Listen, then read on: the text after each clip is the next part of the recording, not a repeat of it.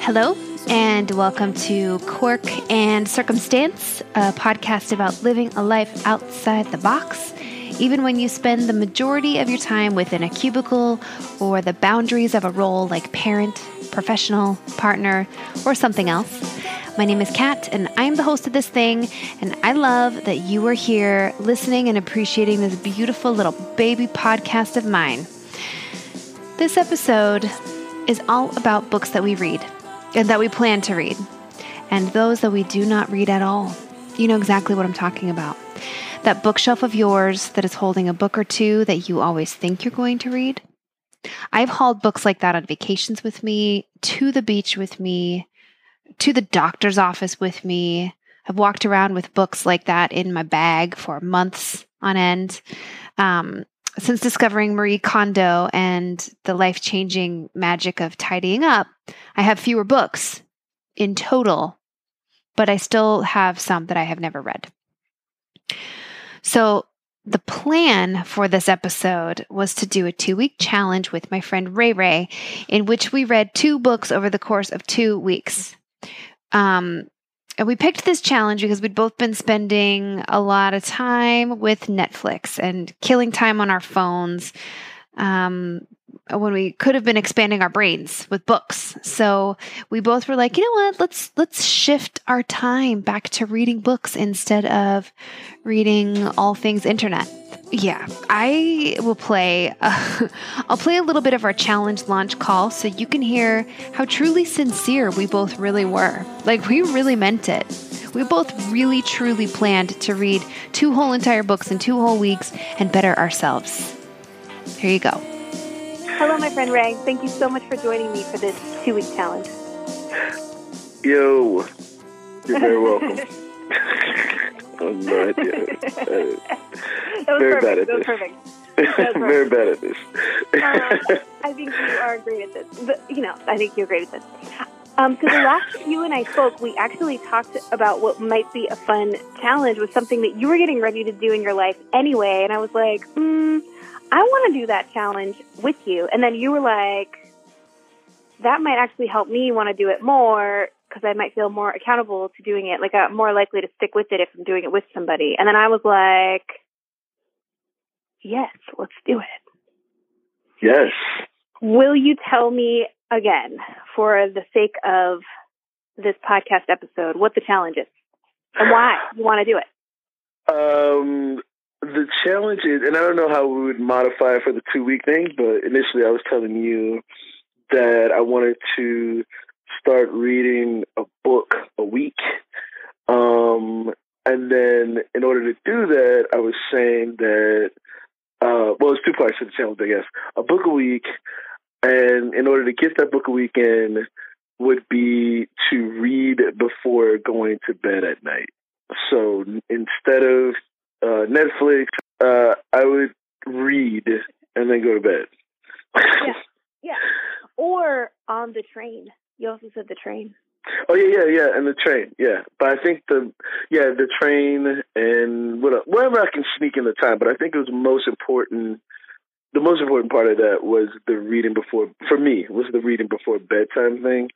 Not that has to be a part of the challenge, but I kind of wanted to have like a, bedtime ritual or whatever that didn't involve like the screen lights, like the lights from the computer or the lights from my telephone. Totally. Also, to get my telephone away from me, like from near my bed. Yeah, to have less screen time. So what I'm thinking to modify the challenge for 2 weeks is really just that we make it, let's read a book a week for the next 2 weeks. So we'll each read 2 books over the next 2 weeks. Ah, yes. And maybe for you, it's nighttime, so you have less screen time. Maybe for me, it's, instead of being on my phone while I'm eating, I do that a lot. Like, I'm on my phone or I'm on the computer while I eat. So that's how I do it for breakfast. That's how I do it for lunch. Like, when I have my lunch break at work, I might not be working through lunch, but I'm still, I'm just kind of catching up on the news or whatever while I'm having my lunch. So instead of that, maybe I actually, read a book. So I think we should make it where it can be any time, but the goal is one book a week for the next 2 weeks. I feel like we can do that. Yeah. I think, it sounds doable. We can do it. Okay. Well, then let's agree to touch base again in about 2 weeks. See, you can hear it. We were both totally going to read 2 whole books in 2 whole weeks, and we were going to better ourselves because of it. But alas, after 2 weeks, I had not read my books, and I didn't call Ray to tell him about my lack of reading actual books. And to be fair, he didn't call me either, really. And then a month went by, and then 2, with neither of us calling each other. And several months later, I finally faced the music and texted Ray to confess, and then called Ray. And of course, guess who didn't read his books either? During our time of challenge, I read 0 books. Yeah, the challenge was challenged.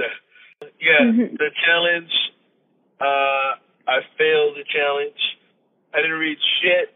I barely read stop signs, street signs, and shit like that. I didn't even read menus when I went to restaurants. I just yelled out something, hope they had it. Yeah. When I tell you I didn't read shit. So good. I'm sure that I read the internet, and I feel like that should count. Oh yeah. Okay, yeah. I have read memes on Facebook. Well, sometimes memes are just pictures. I found out there's a word in Japanese to describe the books that we buy that we do not read, that usually sit in stacks with other books that we buy and plan to read that we do not read. Like, it's such a phenomenon that there's a word for it in some languages and maybe not in others, but it's a thing. It's genuinely a thing. So we're not alone. And I got curious about like what books people have on their bookshelves that they make every plan to read and they just haven't read yet. And then why haven't they read them? So for me in this challenge, part of the challenge was that the books that I picked had to do with my work, and I was not interested in reading or putting any energy into work-related stuff when I was outside of work during those 2 weeks. Like, I just couldn't. So I kept putting it off, like, oh, maybe on Saturday I'll sit down for just a couple of hours and tackle that one book, Right. Because they're worky / self-helpy books. And so you can move through them pretty quickly. But oh my God, I could not make myself do it. And when I finally did sit down to read the books, I want to say more than 2 months later, I still had a hard time doing it. And I had to go on YouTube and watch like Google Talks with each of the authors to even get me excited about the material and help me want to open the books. Wow, you put in way more effort in not finishing the challenge than I did. Oh my God! No, it was still a couple of months later, or at least a month later. But what I thought was hilarious was that the 2 weeks went by and neither one of us called each other. We were just like, I'm gonna need a little more time. I'm gonna need a little more time. And we just never. Yeah. Like, was I worried? No, yeah, I was just kind of like, what was that? Oh, I was just like huddled up inside, being cold, I think, and like drinking cider. It was like during that cold February, right? When we started this. It might have been April, but April was still kind of cold, or March. Right? April or March. It just never ended. It's I don't know. Here. I don't know, but it's definitely summertime now. Okay, so I want to know, forget those books that we talked about reading, forget those. I want to know if there's one book on your bookshelf that you've been telling yourself forever, I'm going to read this book. What is that book? And then why do you feel like that one has been a challenge for you, and yet you still hold on to it after all this time? One book was, and it's like that corny self-help book, Feel the Fear and Do It Anyway. Mm-hmm. Do you remember that, or have you heard it? Whatever. I've heard of it. I've never read it. Yeah. And I've been supposed to like read it. And, I probably have like little workshop stuff at each of at the end of each of the chapters. But yeah, I didn't. It's been years. And that book follows you from place to place. Well, it was also like a gift too, because I think my friend Tommy gave it to me. Yeah, so it's kind of a gift. So I kind of can't get, you know what I mean? I think that's why I held on to it, because I could have freed up some space or something. But also with the thought of like, oh, I should read that. I think it's so funny, the reasons that we hold on to books too, right? It's like there's two parts to it. It's like, yeah, I should probably read that. There's like a lot of should there, like I should probably read that, like I should, there might be something in there that's of value to me. And then also the like, oh, someone gave it to me, so I can't just like get rid of it, at least without having looked at it. All right, my friend, thank you so much for being part of my challenge. Yes. I'll talk to you soon. We'll try again soon. We will. Enjoy your movie. All right, bye. I actually have a gorgeous book, a super quick read, and I have read this book that I'm going to tell you about. And it's all full of terms from other languages that do not translate directly to English. So according to this book, it's called Lost in Translation, and it's by Ella Francis Sanders. So Lost in Translation. But according to this book, there is a term in Japanese that means leaving a book unread after buying it, typically piled up together with other unread books. And as I came across this term, I knew exactly what the true theme of this episode would be. Now, I'm not going to say the term because I do not want to mangle it. But it's a cool book. And if you ever get a chance to look at Lost in Translation, check it out. There's some other really great terms in there. But the term made me consider what other books are going unread on my friends' bookshelves. So I started polling friends and coworkers about their books, their unread books. Now, Becoming by Michelle Obama came up numerous times, but that hardly feels like a real answer because it's pretty current.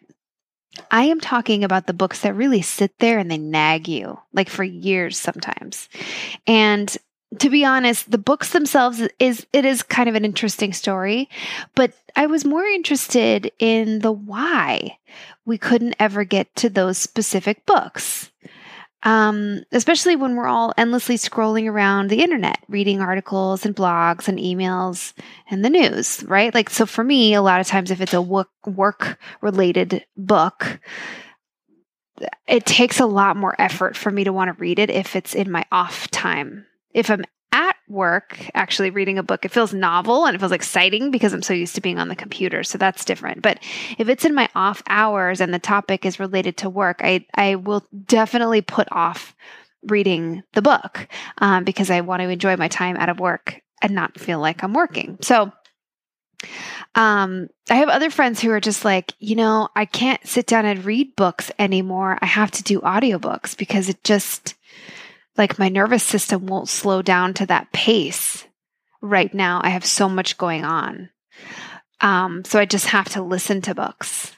And I have another friend who's like, I need books or podcasts in my ears at all times, and I may not even be absorbing the book that I'm listening to. So some of that I feel like is related to technology, right? Like some answers are about technology and other answers are about definitely about the type of content in the book. Like I just don't want to engage with this type of content right now.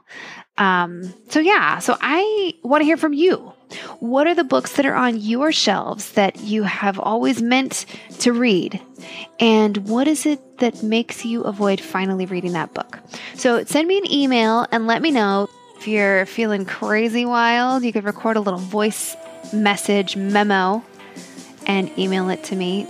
Tell me, what is the book that you have not read and why haven't you read it?